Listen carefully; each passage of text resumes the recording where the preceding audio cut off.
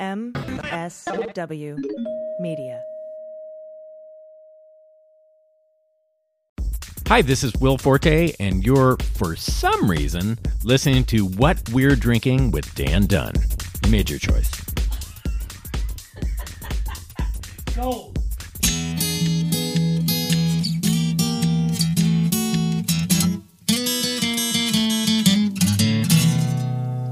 Well, pour yourself a glass, sit for a spell. It's time to have some fun.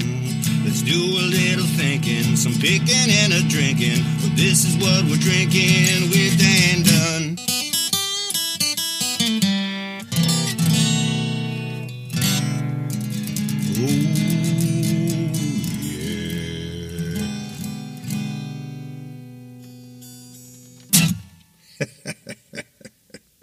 Welcome, everybody. Great to have you on board. Coming up on this episode, a legendary spirits writer, one of my oldest, dearest friends in this business, Camper English, is going to be joining me. Camper's got a brand new book out called Doctors and Distillers, The Remarkable Medicinal History of Beer, Wine, Spirits, and Cocktails, and he is going to lay some serious knowledge on us today. I'll let you know I will be doing one of my regular appearances on the Adam Carolla Show on Thursday, August 4th. You can tune in, check me out. I'm going to be talking about cocktails to help get us through the hot dog days of summer. It's hot out there, folks, so you're going to want to check that out as well. I'm off to New Orleans. By the time this episode posts, I will be in New Orleans at Tales of the Cocktail, which is the biggest cocktail festival in these United States. I have not been there since 2018. COVID played a big part in that, but I'm excited to get down there, and I'm going to be recording some stuff, and you can check. That'll be on next week. A bunch of reports from Tales. So stay tuned for that. You might want to follow me at The Imbiber on Instagram and Twitter. I'll be posting pictures, lots of videos and pictures from Tales. Should be very exciting. We also have the podcast Instagram, which is WWD_podcast. People bitch me, say, I don't really post that much on there. Hey, what do you want from me?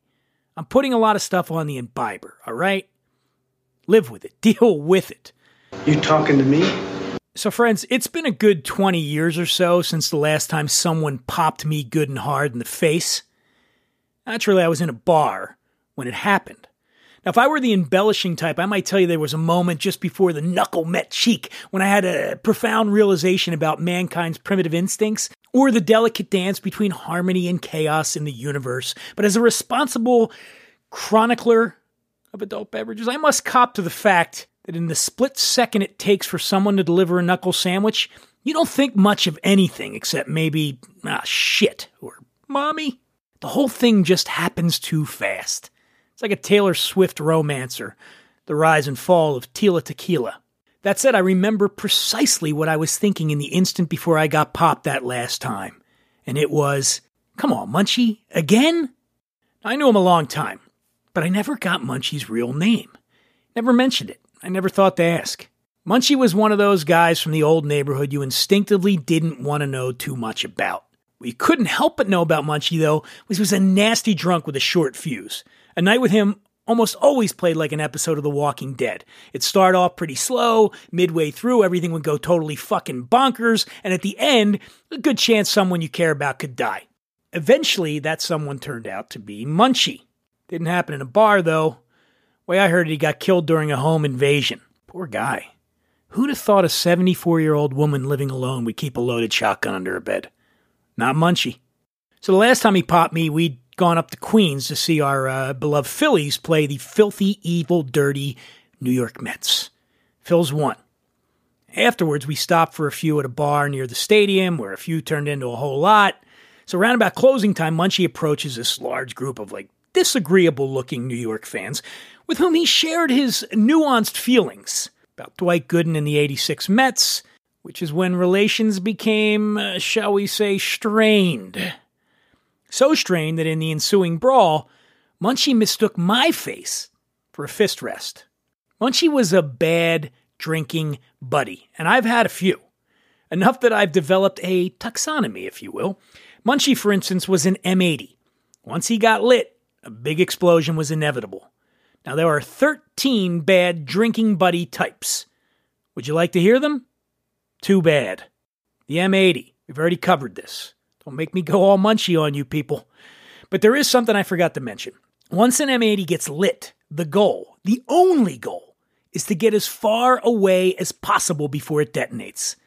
Unfortunately, you can't just manufacture a reason and flee. Most M80s are also stage 5 clingers, see? And that means they'll manufacture a reason to come with you.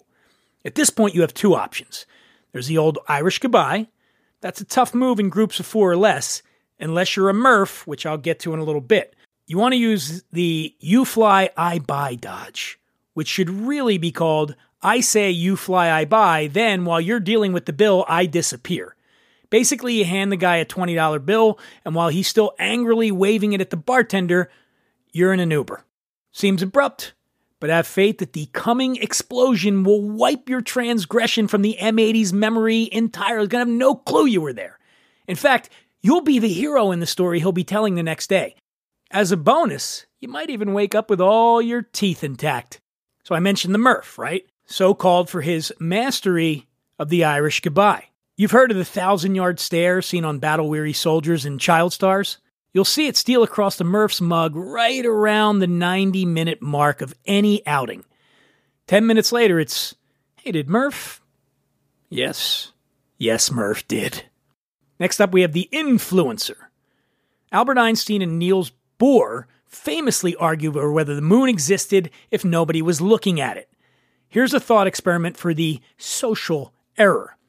If a night on the town occurs and no one shares every stupid fucking minute of it with strangers on their Insta-Snap, tweet, feast, face feed, did it really happen? For the influencer, the answer is a resounding, I'm on Instagram Live right now, say hi. Look, social media already ruined democracy. Can we not let it ruin drinking too? Then there's the muskrat. Like most rodents, the muskrat is a prolific breeder. And once they get drunk, good luck getting them to stop talking about their goddamn kids. Seriously, there's nothing like making it through another week of soul-annihilating office drudgery without slitting your wrist, only to spend Friday night happy hour listening to some deranged carriage pusher high on diaper fumes droning on about Caden's Mandarin studies teacher and how it's so crazy how the twins body train themselves. Probably fucking geniuses. Super cute. Bartender, mind passing me that broken beer bottle? Ay. Then you got the mouse, the lovable lightweight who tries to keep up with the group, but ends up drinking way too much and picking fights with scary-looking dudes on the way home. Unlike his close relative, the M80, though, the mouse lacks much throw weight, thus requiring his friends, us, to bail him out. You heard of Mr. Fantastic? Oh yeah, Mr. Fantastic. Once this guy gets a couple pops in him, he's suddenly obsessed with how rich, handsome, and humble he is. Not unlike a certain Cheeto-colored public figure. Only that guy doesn't even drink. Riddle me that. And of course, there's one of the most notorious drinking buddies, Vince Neil. So we should explain that, we don't know if drinking was involved, but Vince has had a storied life with alcohol. And as a matter of fact, in Vegas. In Vegas, we actually had video, this was 3 or 4 years ago, at a valet where he was clearly intoxicated and demanding his keys. Give me my car! Give me my car! Stay away from that stuff, Vince. It's poison. Oh wait, he was in Motley Crue. Whatever. Balloon Man. This is the swell cat who magically inflates every bar tab by ordering the most expensive thing on the menu. Then when the bill comes, he magnanimously says, let's just split it. Woe betide those who befriend the Balloon Man, who's also a Murph. Then we got Miles. Miles is, of course, Curtis Armstrong's character from Risky Business, who persuades a young Tom Cruise to convert his parents' home into a whorehouse with a simple adage. Sometimes you gotta say, what the fuck? Okay, while this in and of itself is not terrible advice, Miles always pushes things too far, and he's adept at camouflaging terrible ideas as simple hijinks. Hey, let's flirt with those ladies in the VIP section who are talking to the Oakland Raiders. Hey, let's take a spin in that cop car idling outside the bar. Hey, I wonder what that bouncer would do if he gave him a wet willy. But the hands-down eeriest thing about Miles is how when you wake up in that holding cell in Fresno, that motherfucker's nowhere to be found. Consequences simply don't stick to him somehow, which is what sets him apart from the "hey, watch this guy." This human exercise in intrepid stupidity used to only appear in parts of the country where second cousins are acceptable members of the dating pool. Then YouTube showed up. Suddenly, emotionally needy dimwits with access to booze and cell phones started channeling their inner Johnny Knoxvilles and filling out emergency room quotas. Hey, watch this guy craves attention the way a lush craves whiskey. Problem is, he's also a lush who craves whiskey. Under no circumstances should an inebriated "hey, watch this guy" be allowed anywhere near fireworks, firearms, fire sales, firewood, campfires, fire extinguishers, or your prize copy of Firefall's greatest hits on vinyl. Better yet, keep it simple. Keep him away from everything related to either fire or 70s soft rock. Other no-nos include balconies overlooking swimming pools, wedding dance floors, trampolines, sporting events, boats, zoos, amusement parks, and of course, Vince Neil. Hey, Decker, this is Vince Neil. Hey, I want to say happy birthday, brother. This is actually from Christian, Mom, Ethan, and Blake. So keep on rocking, shout the devil, and do some feel-good stuff in big old 4-0, you man. All right, see you later. We got the dog, the final link, along with Miles and the mouse, in the get you into a fistfight triumvirate. After a couple of drinks, this guy can't stop himself hitting on anything with a pulse, including the boyfriends and girlfriends of those biker dudes in the corner. Oh, and how about Samuel L. Jackson in a really loud bar? What, you say? Say what again? I dare you. I double dare you, motherfucker. Say what one more goddamn time. And finally, monkeys. Yes, monkeys. They're so cute and full of energy. You'd think they'd be the best drinking buddies ever. But the truth is, monkeys are ruthless thieves that simply can't be trusted around alcohol. If you don't believe me, go to YouTube and search for Drunk Monkeys Caribbean. You won't be disappointed. Here's a little snippet.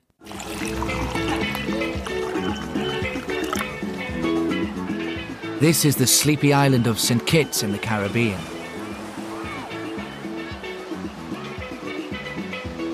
"300 years ago, velvet monkeys were brought here from West Africa along with slaves serving the rum industry.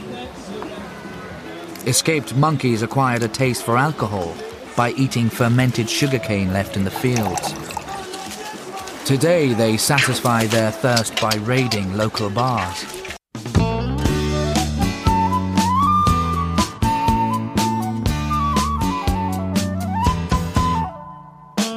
You are the woman that I've always dreamed of. I knew it from the start. I saw your face and that's the last I've seen of my heart. Summer's here, friends, and summer's the time for sipping on cool, refreshing cocktails made with the best ingredients. If I've said it once, I've said it 1,000 times. You can buy the finest spirits in the world to make craft cocktails at home, but if you use crap mixers, you're going to get crap drinks. Let's face it, whipping up cocktails at home can be a real pain in the ass, and an expensive pain in the ass at that. You don't always have time to go out and get fruits and veggies and squeeze them and juice them, or I don't anyway, and that's why I am all about Fresh Victor. Fresh Victor is a line of all-natural, clean-label cocktail mixers that make the best drinks as conveniently and consistently as possible. All of the ingredients are fair trade sourced. There's no artificiality, none. And the bonus of a fresh mixer over a ready-made canned cocktail is not just the jump in quality and freshness, which is huge, but the fun of actually making yourself and your guests a kick-ass drink. And right now, Fresh Victor is offering a sweet summertime special exclusively for you listeners. What we're drinking with Dan Dunn. Simply go to freshvictor.com, fill up your shopping cart with these awesome mixers. Get all the flavors, try them all. And at checkout, enter code WWD20, WWD20 to get 20% off your order. Don't hesitate. Now is the time to treat yourself to the very best mixers on the market. And that's Fresh Victor. A, B, C, D, E, F, G, H, I, J, K, L, M, N, O, P, Q, R, R, R.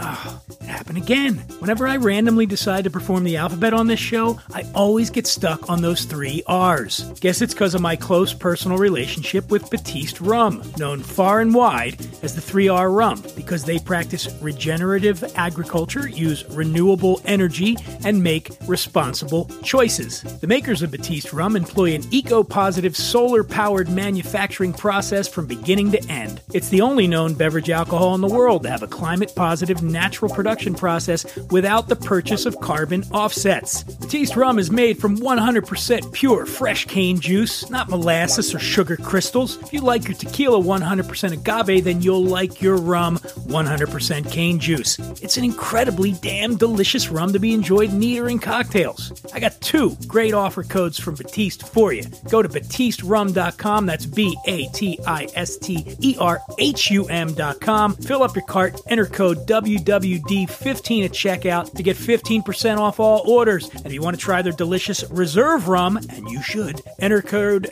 RESERVE to get 20% off. Folks, Batiste Rum is proof that great taste with true sustainability is not a goal for tomorrow, but a reality today. And that is as simple as ABC.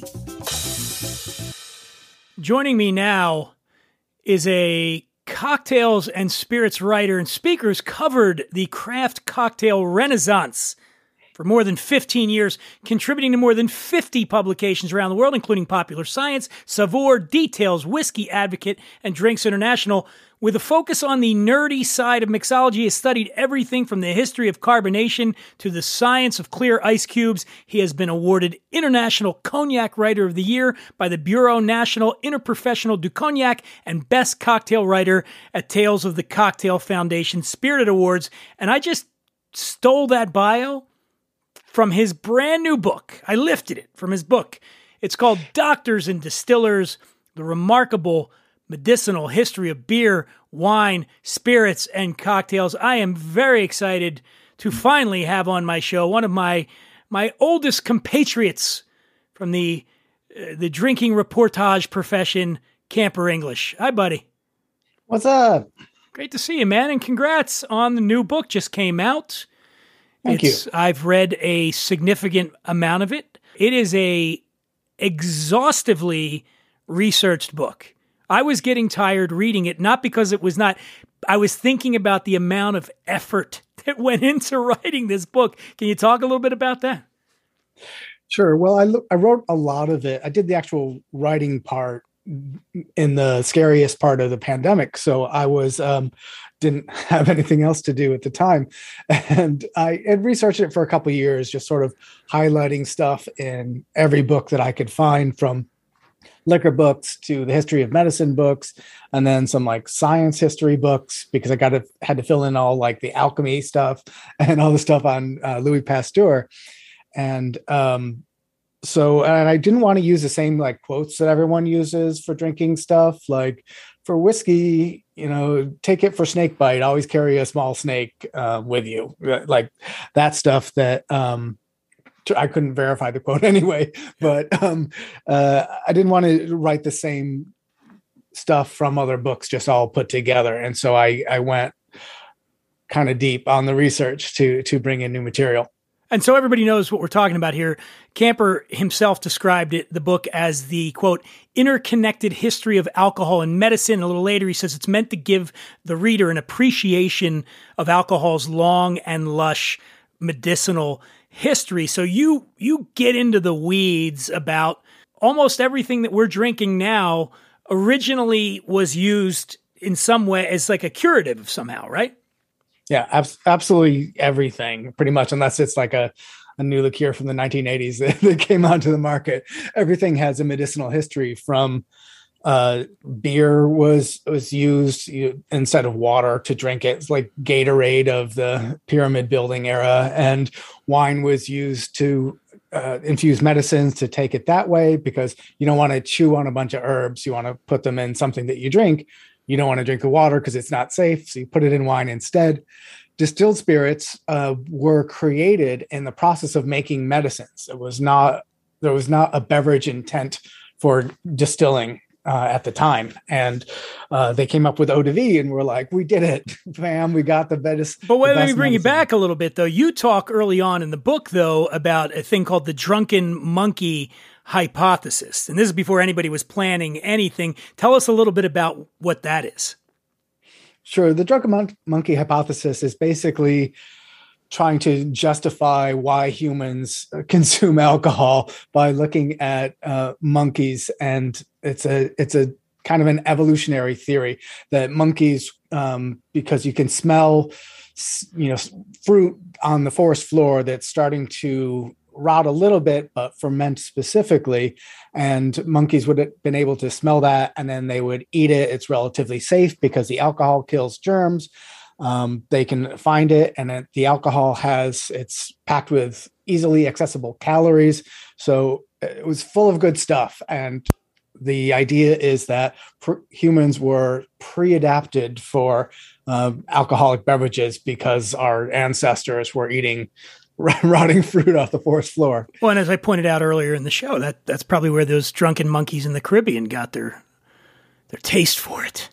Yes. One of the other things I really found was fascinating, we were talking about how these things came to be, is the medicinal part. I forget where it was in the book, but you mentioned sort of the old spoonful of sugar, and they would put it in there into the alcohol to try to make it more palatable.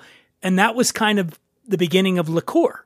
Yeah, absolutely. Because a lot of medicinal ingredients, particularly for stomach ailments, are bitter, because bitter things signal to us as humans, this is poison, don't eat that. And yet we persist. So the bitter herbs and botanicals help stimulate digestion, which is our body's way of saying, like, process it, get rid of it, and get it out. But we just use that to our advantage as aperitifs and digestifs.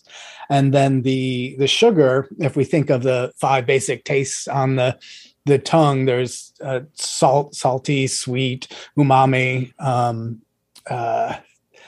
bitter, and savory. I know them. Yeah, it's like savory, sweet, salty, savory, sweet, umami. Umami is the same as savory. In-N-Out Burger. Right. And Dairy Queen. Whiskey. Yeah, and whiskey, yeah. Okay. Yeah. But those, if we have some of those, those basic tastes are sort of paired together. So if something's bitter and it's sweet, then they don't really cancel each other out, but they kind of do. It's sort of like how at a stage of ripeness in an apple, it's going to be really gross tasting until it reaches a certain point of sweetness. So it's a sour and sweet together that tell us now it's ready to eat in that situation. So kind of similar to bitter and sweet. The research is really impressive. You talk about this Greek physician from ancient times named Galen. Am I saying that correctly? I think so. Actually, I haven't listened to the audiobook yet, so I'm going to learn how everything is pronounced for the first time. I read it in books. I don't know how it sounds, but Galen sounds right to me. So Galen was an extremely influential figure in terms of the development of what we now are buying at our local liquor store, right? Tell us a little bit about that. Well, he created the medicinal system that was used for almost 2,000 years, really. And that's like the theory of the 4 humors, that we all have fluids in our body, and an excess of one or the other determines your health, and that supposedly cause all diseases. It's totally wrong. It's wacky. But based on that, they would prescribe different food and beverages to eat to counteract them, or they would prescribe, bleeding and stuff like that. Okay. But that medicinal system really set the path on how a lot of what we would call medicines were consumed back then. Galen, as far as I know, didn't really, he wasn't a mixologist, but he did make recommendations. Like, if you're feeling phlegmatic, then eat black pepper, stuff like that. Well, one of the things that you touch on in the book, and I just talked about this. We did an episode of my show live from the townhouse down here in Venice, and we ended up talking a little bit about Guinness. And you do get into that, where Guinness, up until very recently, the health benefit, Guinness is good for you. That was one of their ubiquitous ad slogans. And talk a little bit about how Guinness, they used to give it to pregnant women. They used to give it to, go ahead, a little bit of it. Yeah. Guinness was considered to be high in iron. So it was sort of like an iron supplement, like you might take in your vitamin, or if you think about fortified milk, that's fortified with iron. And so Guinness was considered to be healthy in the same way that we would think of fortified milk as being healthy. So specifically recommended for anything to do with the blood. If you bled a lot, have a Guinness. If you have a baby, have a Guinness. Breastfeeding was particular. Breastfeeding mothers were always recommended to drink Guinness. And they really specified that beer in particular, considering it the most healthy or beneficial. And I don't know, the math on that as far as how it compares to anything else. But if you gave blood in Ireland, it was traditional that you would receive a free pint of Guinness and thank you for your service, to also to replace the blood, which probably didn't do anything, but gave you a quicker buzz because of less blood to go around. And little things you just never really consider, like soda water, for instance, right? Like how did soda water end up being but really it was because of the idea that these mineral spa waters and stuff were considered healthy, right? And then eventually that leads to us drinking it. Yeah, for sure. People spent a lot of time on mineral water. That was a surprise for me to learn in the research. It was like hundreds of years of being like, well, Apollinaris spa is better for iron in the blood, and Evian is better for something else. And there were guidebooks to Europe about all the different spas in the different areas, and you would go to one spa for one thing and another spa for another. But they particularly thought the fizzy spas were the most beneficial. And when they first created artificially carbonated water, they were like, we did it. We nailed this one water that is the most healthy. And now everyone gets to drink it at home. This is going to be great for the general population. The other one too, it's taken on this mythical quality and it's notorious, was absinthe.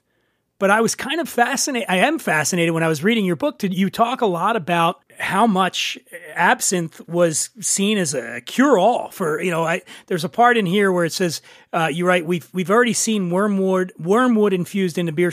John French commented in 1667 that wormwood, which is the main ingredient in, it stops wind, which was gas, farting, kills worms, hinders vomiting, provokes appetite, strengthens the stomach, gets you high. Like absinthe was the cure-all for everything, right? Yeah, and that's from a distillation book. And because distillation books were medicine books as well, all the way into 1700 or so, your book of distilled spirits recipes were like, oh, and then you use this to treat the following conditions at the end of every recipe. So wormwood in particular had been used since the Greeks and Romans, and probably millennia before that, for a number of conditions, most notably expelling internal parasites from the body.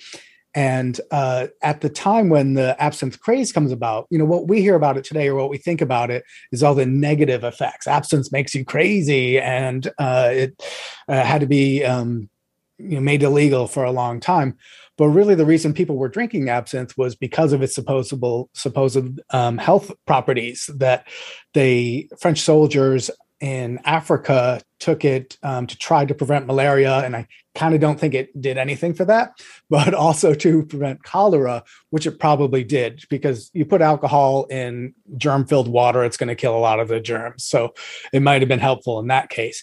And the popularity of absinthe was from those soldiers coming back to France and then wanting this nice, soothing, cooling beverage that they remembered from their time on the front. And that's what made absinthe popular. And then basically the wine people gave it a bad press reputation and ran them out of business. You do an interesting thing in the book. So you have a lot of cocktail recipes. So for instance, you would talk about there's an improved gin cocktail. And then you use that as the jumping off point to sort of talk about what gin is, where it came from, which we've talked about on this show before. It actually was invented. It's synonymous with Britain, but it was really invented by the Dutch. It was called Genever. When did you get that idea that you're going to incorporate the cocktail recipes and then use those to expand about the medicinal qualities? Well, some of it was just like the book is for a lot of different readers, I hope. And for some people, I can't just reference the Improved Gin cocktail and hope that, that many people know about it. So I wanted to have things in there as a reference and also have them there to make people reflect. Okay, let's look at these ingredients in it. Oh, it's got maraschino liqueur, it's got absinthe, it's got gin and everything else in there, Geneva in this case. And to just continually think about, okay, everything in this cocktail has a medicinal history again, and every drink you hit that. But I didn't want it to be a cocktail focused book or, that each chapter was about a cocktail, although I had originally conceived the book that way. This, light and fluffy book about like, oh, it's an old fashioned. Well, the bitters are good for your stomach. But I ended up writing this epic thing going through all of history instead. So isn't that funny how that works, man? When it's on brand for me. When I wrote American Wino, I originally sold that to Harper. There it is, right there in the background. Look at that. I love it. Pander to me, please. I pitched that to HarperCollins as an actual sort of wine guide book around the country. And then, of course, it became a memoir about me trying to heal myself after my brother's death.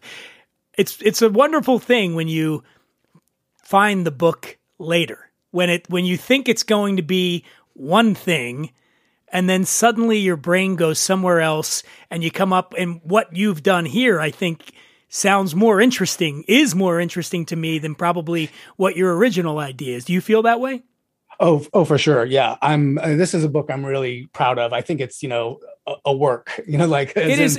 Honestly, man, I mean this, and you and I have known each other a long time, and I'm not just blowing sunshine up your ass. I think it's really, not only is it meticulously and exhaustively researched, but you have a really great style of writing. Your prose is great. And that's not always the case with everybody in our profession. Particularly not in the drink writing there's profession. Like a handful. It's like you, Wondrich, Wayne Curtis, there's some Simonson. You really know how to turn a phrase, man. And it's not only is there so much great information in this book, but it's delivered in a lively, entertaining style too. Well, thank you very much. I had to cut out, a lot of the poop jokes, but there's still enough in there that if you need that, there's a ton in American Wino if you guys need this. And one of the things you actually issue a disclaimer in this book, and you kind of touched on it, is you said this is most definitely not a book of natural cures or recipes for booze-based remedies, but one about the inseparable history of alcohol and medicine. You said, this is great. If you need medicine, talk to your doctor. If you need a cocktail, see your local mixologist. So the point is, no matter what some resourceful publicists try to tell us now, you're never going to sell the idea that alcohol is good for you. No, let's give up on that. Like it's, and even that one is better than the other necessarily is ridiculous because the alcohol is there in every case. And so all these like, oh, tequila is healthier than whatever. Like, no, it's absolutely not. Like, and if it was, it would be to such an insignificant extent compared to just the alcohol that's in there in the first place. It's really silly to argue that point. Like, if you enjoy drinking, have some drinks. If you want to get healthy, don't make choices based on that. Like, let it be recreation and let medicine be medicine. You're a man of science. I know this. Yeah. That's why I wore this shirt for you, because I know how much you appreciate. See, this is one of our great moments in history when we went to the moon. So let me see. There, get there. There you go. Hey. Yeah. Well, you know what I happen to be wearing today? This is my office dress shirt. We're undressing now. Here we go. Go ahead. Let me see. What you got? I gotta lower it down. I got want. Whoa, there it is. See, the scientific method. And we did not plan this out, in case you guys are thinking this. Matchy. I got to ask you, because I know one of your great passions, almost to a point where I've been concerned about you in the past. I've almost written, "Are you okay?" Is you really are into ice? Yeah. Where did that come from? Where did that happen? I mean, obviously from the drinks, covering drinks, but I don't know anybody that is into cocktail ice and ice more than you. Yeah, well, I spent some time on it, researching it. I wanted to disprove all the urban legends about making clear ice at home. This is how it all started. And I did a whole bunch of experiments, and I figured out the easy way to make clear ice at home. What is the simple way to make clear ice? So the simple way to make clear ice is we call it directional freezing, which means rather than like an ice cube that freezes from the outside in towards the center, and that's where it pushes, because ice wants to be clear, and it pushes all the trapped air and any impurities like minerals into the middle of the cube. So what we do instead is you take a hard-sided picnic cooler, fill it with water, leave the top, throw away the top, and just stick that in your freezer. So now what's happening, rather than freezing from the outside to the inside, it's freezing only from the top to the bottom because of that insulation on all the other side. So your ice is 100% clear all the way to the last like 25 or 30% of that block that you're making. And then you just cut it. And then you can cut it off, or don't let it freeze that far. And you have only clear ice. It's like a slab of clear ice until the bottom, because it's not like clear, cloudy. It's only clear, and then it's cloudy. And so what I do at home is I put water in my cooler, put it in the freezer for 2 days, and then dump it out. I have just a slab of clear ice. And then you get to use knives and stuff and cut it up, which is also fun. Wow. I got to do that. I never knew how to make. I don't think I cared enough either. Because I'm just like, yeah, all right, put the fucking ice in there. I care enough for both of us. So the book is on sale now. Everywhere books are sold, I would imagine. I don't think there's any place they're not keeping it out. It's called Doctors and Distillers: The Remarkable Medicinal History of Beer, Wine, and Spirits and Cocktails. If you had to give us, beyond what we've already talked about, like one or two other just things that are really, really fascinating in the book, what would you say? Root beer ingredients were thought to be the sure cure for syphilis. Root beer? Yep, sassafras and sarsaparilla. Those were thought they were going to cure syphilis, because syphilis comes from this continent, brought it back to Europe. And so there was a rush on sassafras and sarsaparilla to try to cure all the syphilis that was happening in Europe. Doesn't work, turns out. That's so crazy, man, because a couple of years ago I met this woman in France. Now it's making sense. And we got done, and she said, here, have some A&W root beer. And I was like, why? She's like, just trust me. Just drink as much of this shit as you can. And now I probably realize, oh, she was trying to tell me something. It's so gross. I'm cutting that out too. No, I won't. All right. So that was wrong. What else we got? Well, I think a lot of people know that the gin and tonic, the tonic water, was a cure for malaria. The quinine in the tonic, right?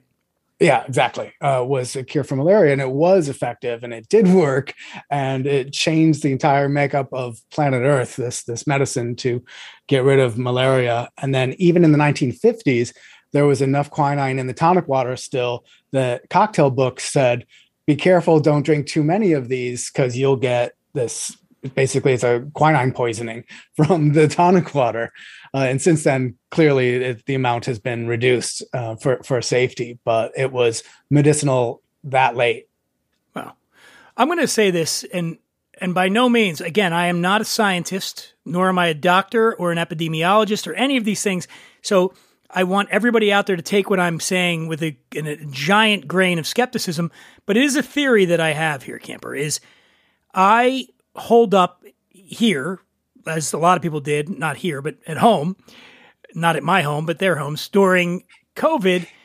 And I pretty much drank every day, at least during the early parts of COVID, because what else am I going to do? And it's not like I was drinking excessively, but it was like, I'll have some wine, I'll have this, because who fucking cares? Where am I going? I'm not going anywhere. I got nothing to do. What time is it? What day is it? Yeah. And I felt I never got sick. I never had it. So I'm just wondering, is there something to it?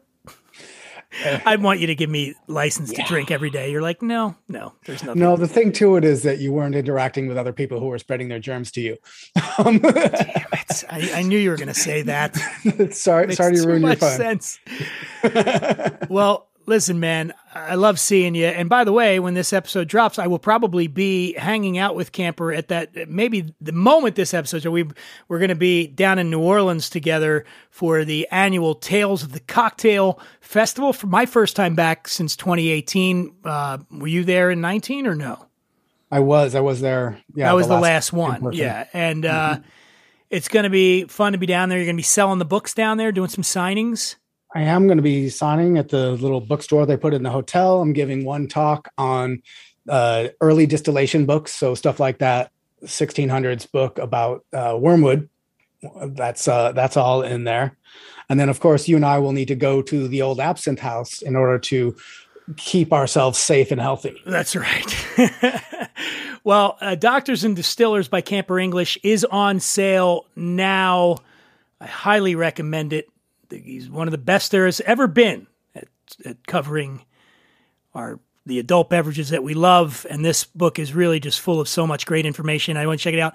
Camper, I look forward to partying with you responsibly, of course, in New Orleans. Very soon. I'll see you in a few days. It's over, Johnny.